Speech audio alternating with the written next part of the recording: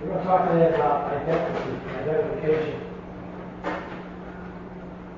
How are we identified?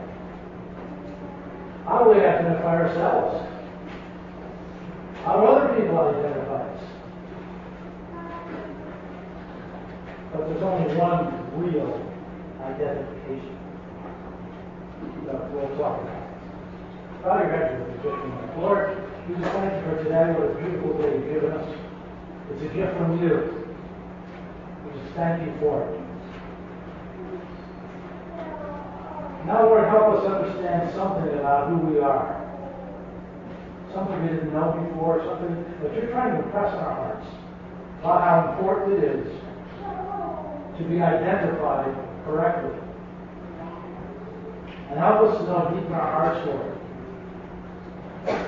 that you're the one who identifies us. We want to rest in that. And have that be our all-encompassing purpose in life. To just be yours. So we thank you and praise you in Jesus' name.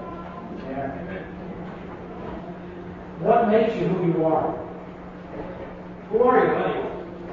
I mean, I sort of know you guys. You sort of know me. But there's a lot of ways to identify somebody. On your bulletin, there's a couple of pictures. There's a New York State driver's license. All that identifies us. Some people insist on seeing that. Otherwise, they don't believe we are who we are. I know if we walk up to pay a bill, and the lady will ask me, "Do you have any identification?" And I'll say, "Yeah, that's her." That's all right, that's her. That's not good enough for them. My word is not good enough. They need that picture ID.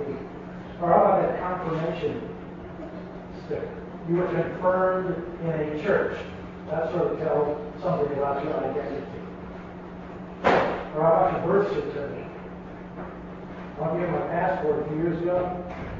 Call up my birth certificate. They had no record of me being born where I was born. I had to drive to Albany to go to some special office. They had to run through records and find my birth certificate. But I was still somebody before they found that certificate. Mm-hmm. They just had to prove it to themselves. So what proof do we have? Well, there's all different kinds of ways to identify yourself. For instance, your profession.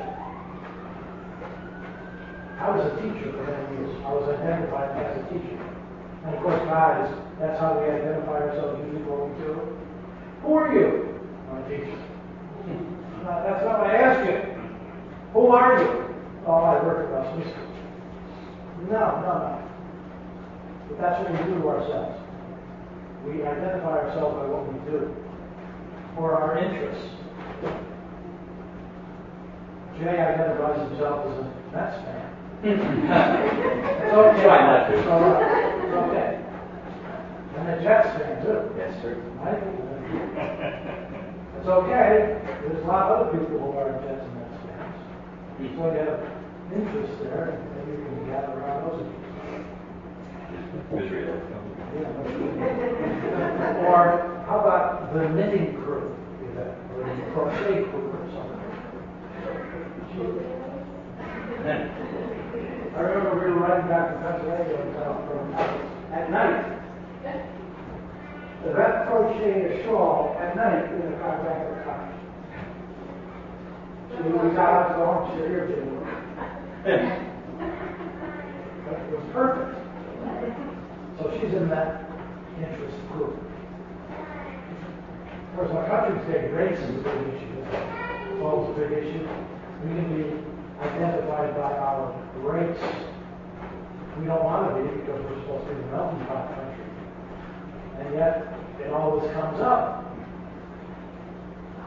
What creed? You're identified by your creed? We're charismatic Christians. Yeah, that's our identification.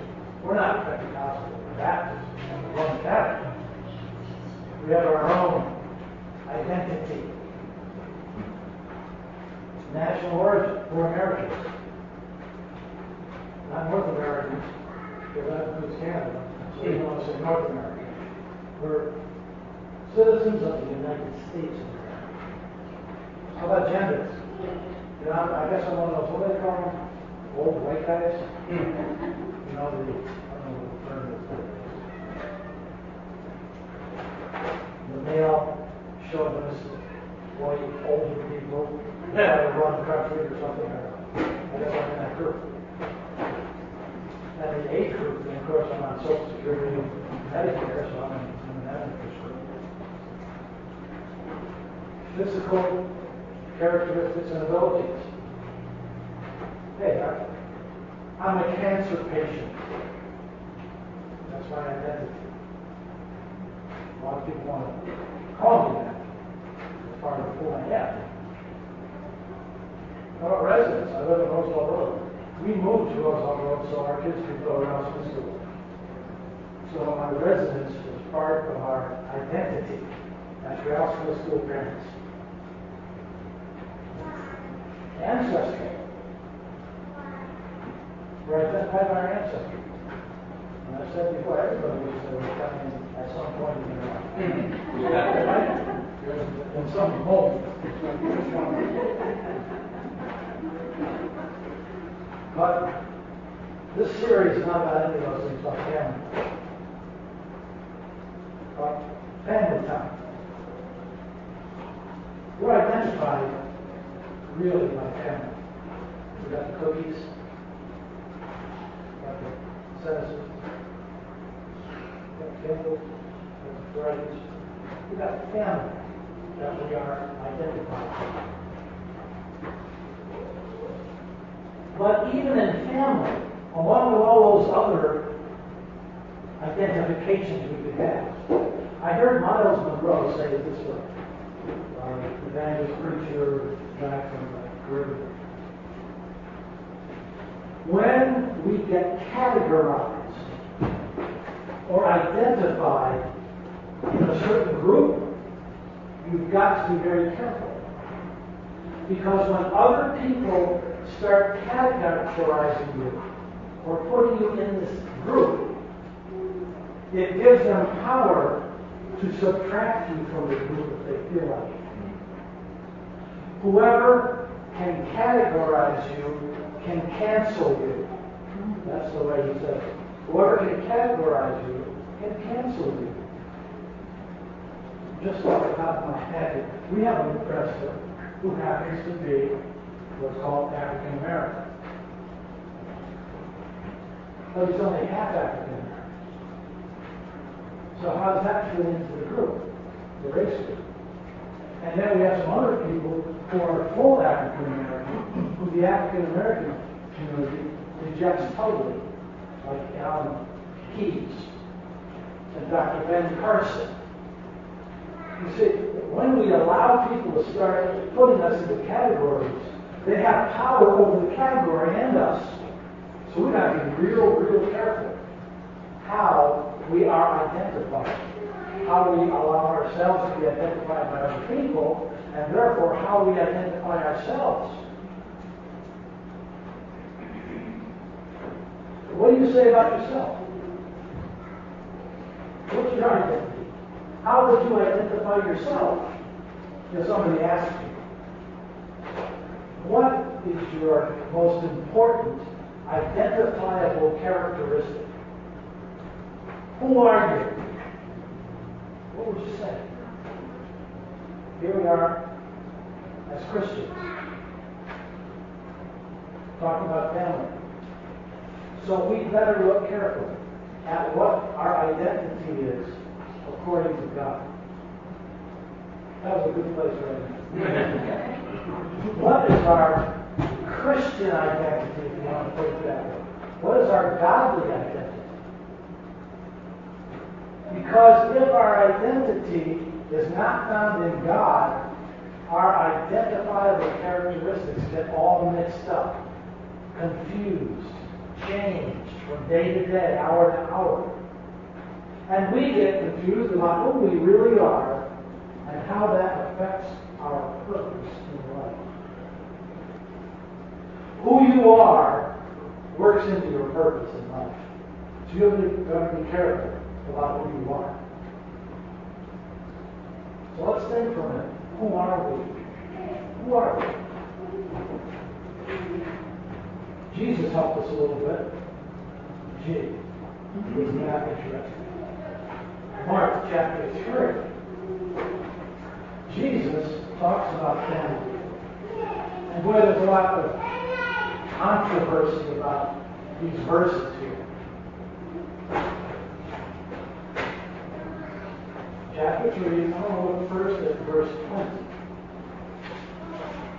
One time Jesus entered a house, and the crowd began to gather again. Soon he and his disciples couldn't even find time to eat. When his family heard, now I'm talking about his nuclear family, his flesh and blood family.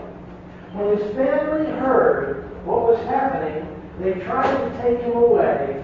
He's out of his mind, they said. Here's his own nuclear family saying he's nuts. We got a crazy person in our family. They're trying to section him out from the normal part of the family, quote unquote normal. He's abnormal. That's how he's identified by his own family. And now we skip down to verse 31. There's a title right here in this Bible on this section. The True Family of Jesus. So we're talking about not just his nuclear family or flesh and blood family. Now we're going to talk about something a little bit different. But it's still about family. Verse 31. Then Jesus' mother and brothers came to see him. They stood outside and sent word to him to come out and talk to them. There was a crowd sitting around Jesus, and someone said, "Your mother and your brothers are outside asking for you." Jesus replied, "Who is my mother? Who are my brothers?" Then he looked at those around him and said, "Look, these are my mother and brothers. Anyone who is excluded in anyone? No. Anyone means everybody. Anyone who does God's will, like I do, is my brother and sister and mother." He's not dissing his nuclear family. He's not angry at them because they call him crazy. He's not disowning them for the rest of his life. He didn't change his last name. It's still Christ.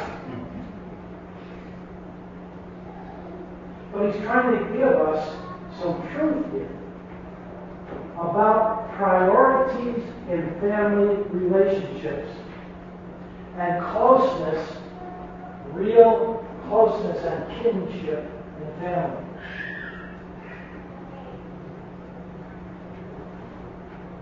What's Jesus trying to say about the overriding feature of family life? What is my real identity? Who am I? It must be based in God if it's to be true family. That overriding feature that is the umbrella over life on earth. And that family life, that family relationship, that family identity in God informs or affects every single other part of my identity of who I am. No other identity covers it all. That's the one. That's why I could say a couple of weeks ago, I don't say I have cancer. I have Jesus. The overriding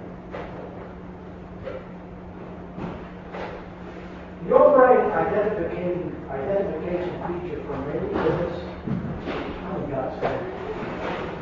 Everything else in my life is affected by that identity. That identity affects my attitude and outlook and my life. You can't from my life. Just like every other part of my life. It affects how I am a husband. It affects how I'm a dad. It affects how I pastor. It affects how I'm a friend. It affects how I'm a son. You see, being a son of Bill Millard isn't the overriding factor in my life. That can't inform the rest of my life. I can't live my life just as a son of Bill Millard. That's going to fall short. I'm never going to reach my purpose. I'm never going to find out who I really am. Because only in God will I find the identity I'm looking for. The real me, so that I can live and fulfill the purpose God has for me.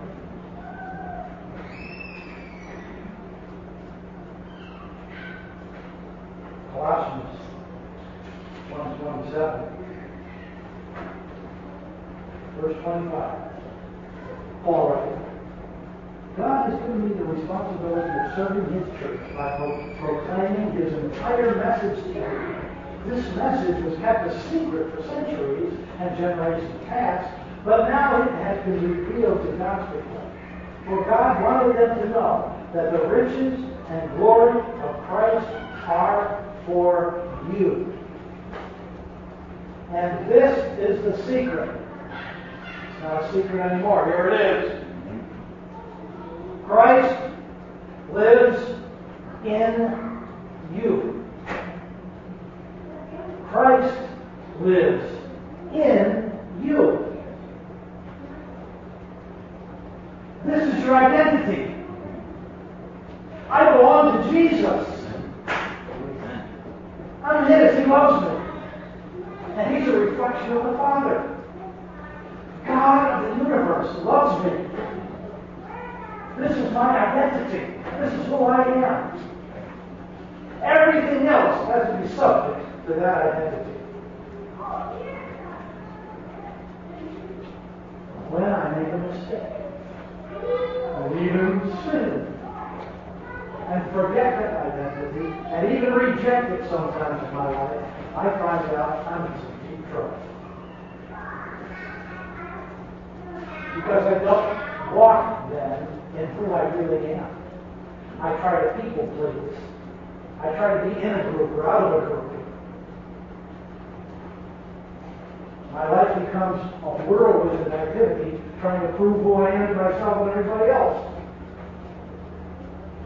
The only true family connection is when, first, we are in the family of God.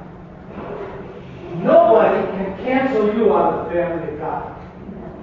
When God says you're in forever.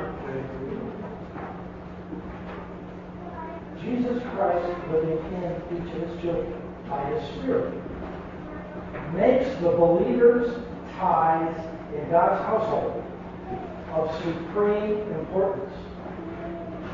That's what Jesus is trying to tell us in Mark. Supreme importance. My identity has to be in Christ. Has to be, number one. It's probably got to be number 1 through 50 for me. Because I can keep reminding myself over and over and over. Then I can finally get to 51.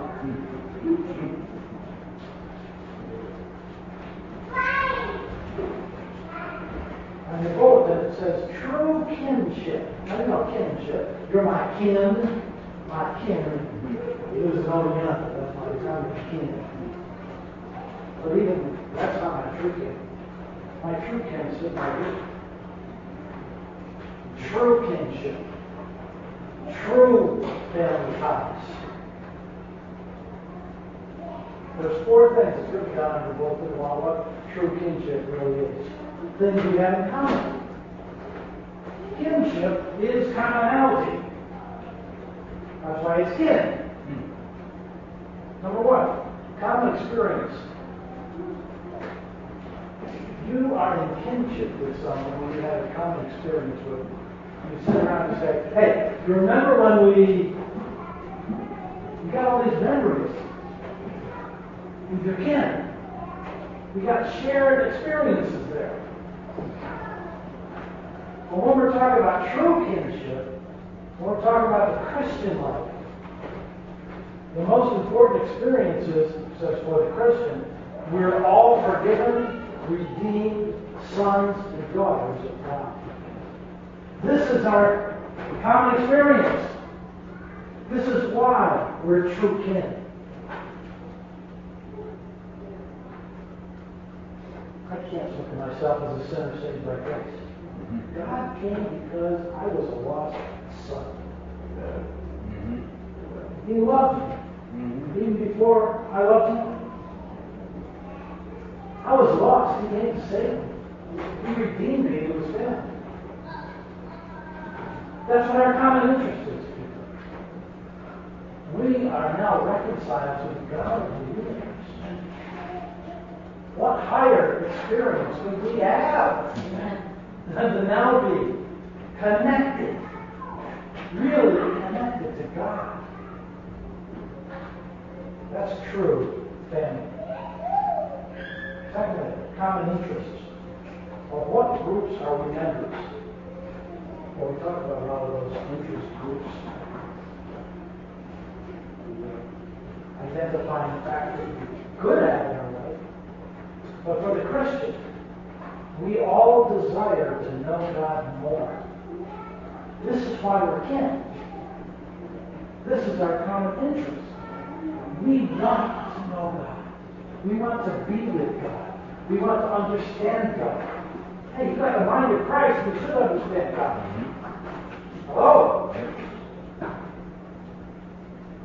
So in true kinship, we have common experiences. We have common interests. The third thing, common obedience. Who's our master? You don't live an independent life. I don't care what the American spirit says. You are not independent. You are interdependent with a lot of other people. And you're dependent on some people. And in some of those relationships, you have to obey. Everybody has to obey somebody. Because everybody is under somebody's authority. And everybody has authority over somebody else. That's the way God set up life on earth. You can't get away from it. You can try to rebel against it, but it's going to hurt. So, who's your next? We just watched Remember the Titans again. Movie. Picture Denzel Washington standing outside the bus when this wise guy said something to him. Denzel Washington says, "Hey, who's your daddy? Who's your daddy? Come on, now, who's your daddy?" Like, I'm the coach. You're not. For the Christian, we are a band of comrades under God. We all obey the same loving word. That's kinship. True kinship. When we willingly, together, submit ourselves to God. The fourth thing, we all have a common goal. When you are in kinship with someone, you're heading for the same place. So, what are you planning? What are you shooting for? Where are you going? Where are you headed for? When we're in kinship, we're going in the same direction. For a Christian, we all want to see the expansion of God's kingdom. That's our goal in life. Not for ourselves, because we love God. We want to live for God. And we have His heart. So that when we see people we're not headed for that goal, we hurt. Just like that hurts. We're not trying to prove to people we're right. God was right long before I said He was right. We want what God wants. This is true kinship. This is true family. William Barclay wrote a whole series of commentaries. Here's what he says. Only one thing can wipe out the ever-sharpening distinctions and separations between man and man. Only one thing.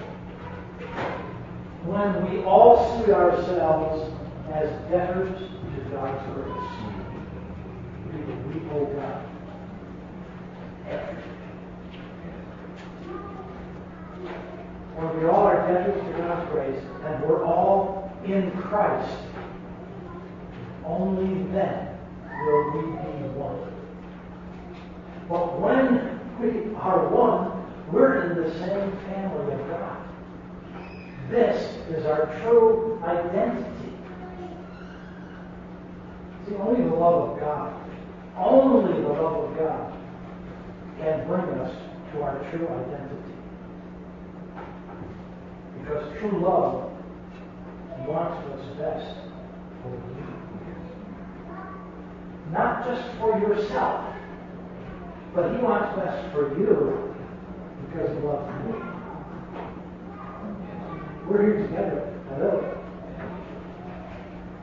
You being you is what's best for me, and me being me is what's best for you. About the family of God. About us being in a relationship with each other. We're supposed to put on things, not just so we look good, but so that we are good to each other. So you look at the last thing on the book. We must not allow the world system or our experiences to identify or group us. Rather, all of these attempts to give meaning to our existence must submit to this truth. Here it is. Here it is. Your identity. How you identify. Your identification. We are identified by the life of Jesus. Not even by our own life. We're identified by His life. Because He lives in us. And when we're identified by His life, we become our true self. Not according to what the world says, though, in groups. Not even according to what we think. We have to hang on to what God says. Who Jesus is. Because Jesus is the exact representation of the Father. We've got to be who God says we are at all costs. Only then will we fulfill our true purpose. After that statement, I can say this. I read this in Dallas Willard's book, The Divine Conspiracy. No, actually. WWJD. What would Jesus do? Right? We know that. But Dallas adds something. WWJDIHWR. What would Jesus do if He were I? Now, I know it sounds very English structure on this. What would Jesus do if He were I? Look, I'm not Jesus. And neither are you. But Jesus lives in you. Not so like in the movie The Invasion of the Body Snatchers. You go in this pod and you come out as a totally different person. No, you're you. God made you to be you. You got personality. And it's one half of your personality. You got gifts, talents. You got certain color hair. You got certain color. You're you. Galatians 2:20 says, it's not I who live, but Christ lives in me. That doesn't mean Christ lives in me and kills me. That means Christ lives in me and I get to be me. You see the difference? I'm not lost and gone. I'm enhanced to be me. What would Jesus do if he were I? That's the question. Because Jesus lives in you, it's possible to live that way. To live to the real you as Jesus would if he was you. You're still you. Oh, God had you. God wants you. He made you. You've got to have you. So what's your true identity? It's to be you. And to live as Jesus would live if he was actually you.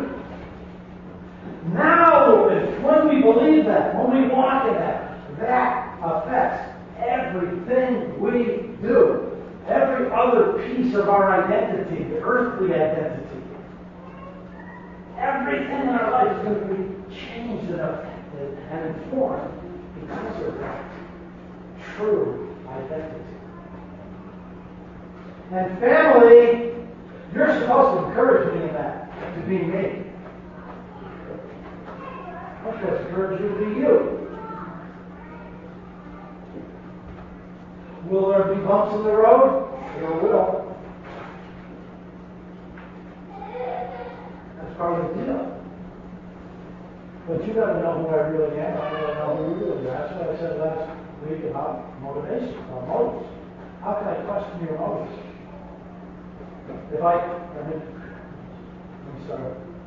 When I question your motives, I'm wrong. My wife's sitting over the right close. Yesterday I questioned her motives, I was wrong. I wasn't what she was thinking of. So we had to sit down and have a chat. Where are you anyway? Let's talk about this. I have no clue where you are. Your mind is someplace else than where mine is. But because we're identified as sons and daughters of God, and as Christ living in us, we can get to the point where that identity affects whatever I was feeling because of my childhood. I'm not trying to minimize what happened to my child. Okay? But I'm not an abandoned little boy anymore. I'm a child of God. And God shows me how to deal with the fact that I was an abandoned child. And to bring healing into my life. I didn't even know I was an abandoned child until I got saved.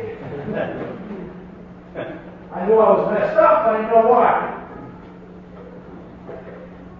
I don't want to say I'm giving the final word here because Sarah gave the final word. She stood right up there and said, what's the final word? The love of God. Pastor Robert, Pastor. And that, you can't do it.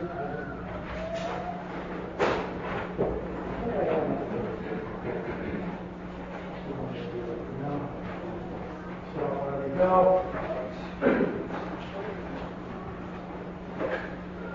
I made up these cards, 2 years ago.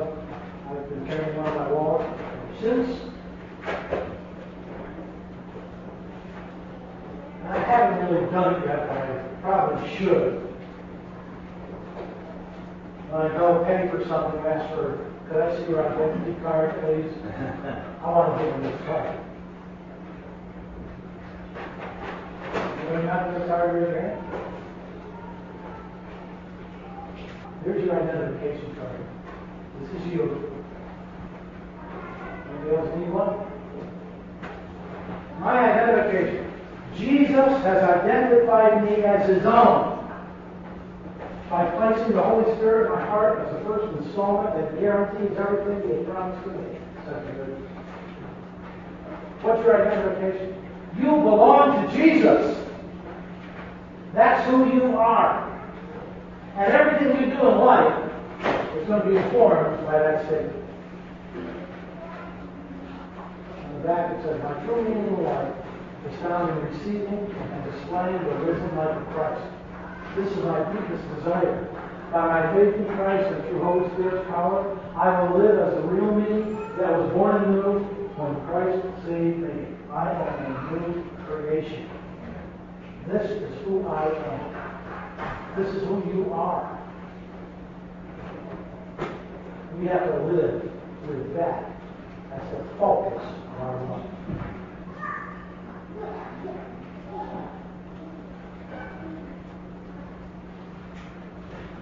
You're my king. You're my true king.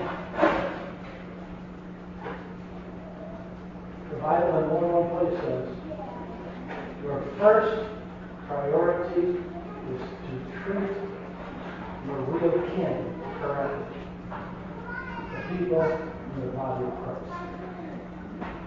Just like Jesus, though, it's not saying ignore your earthly family. Ignore your flesh and blood family. If you have flesh and blood family who is not a Christian, your heart for them should be the same as God's. You're hurting for them. You want them with you. And you will do whatever Holy Spirit tells you to do to be used of God to help that person come into the kingdom of God. It's not easy. But we can do it because of the true family that God has placed us in. Our true identity, who we really are.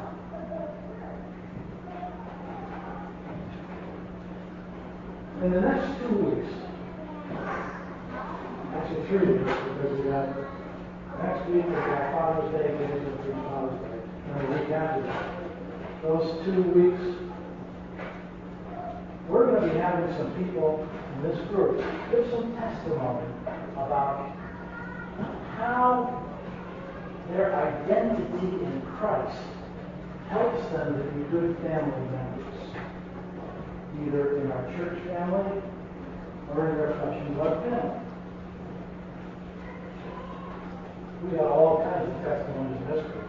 We've got to look around. Because everybody has a testimony. Everybody's in a place. Everybody's in a spot. Everybody's in a certain walk with the Lord, a certain level, whatever it might be. But we are all coming from the same place of having an identity in Christ that is affecting every other area of our life. That's what's so exciting about God.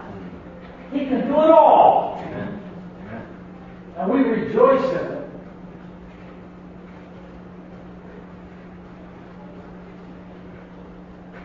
And to be honest with you, I'll tell you this, you might not know it. I don't know it all.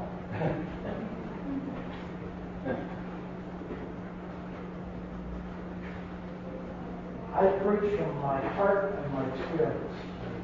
Hopefully, the Spirit of God informs every word. That's not a guarantee of that.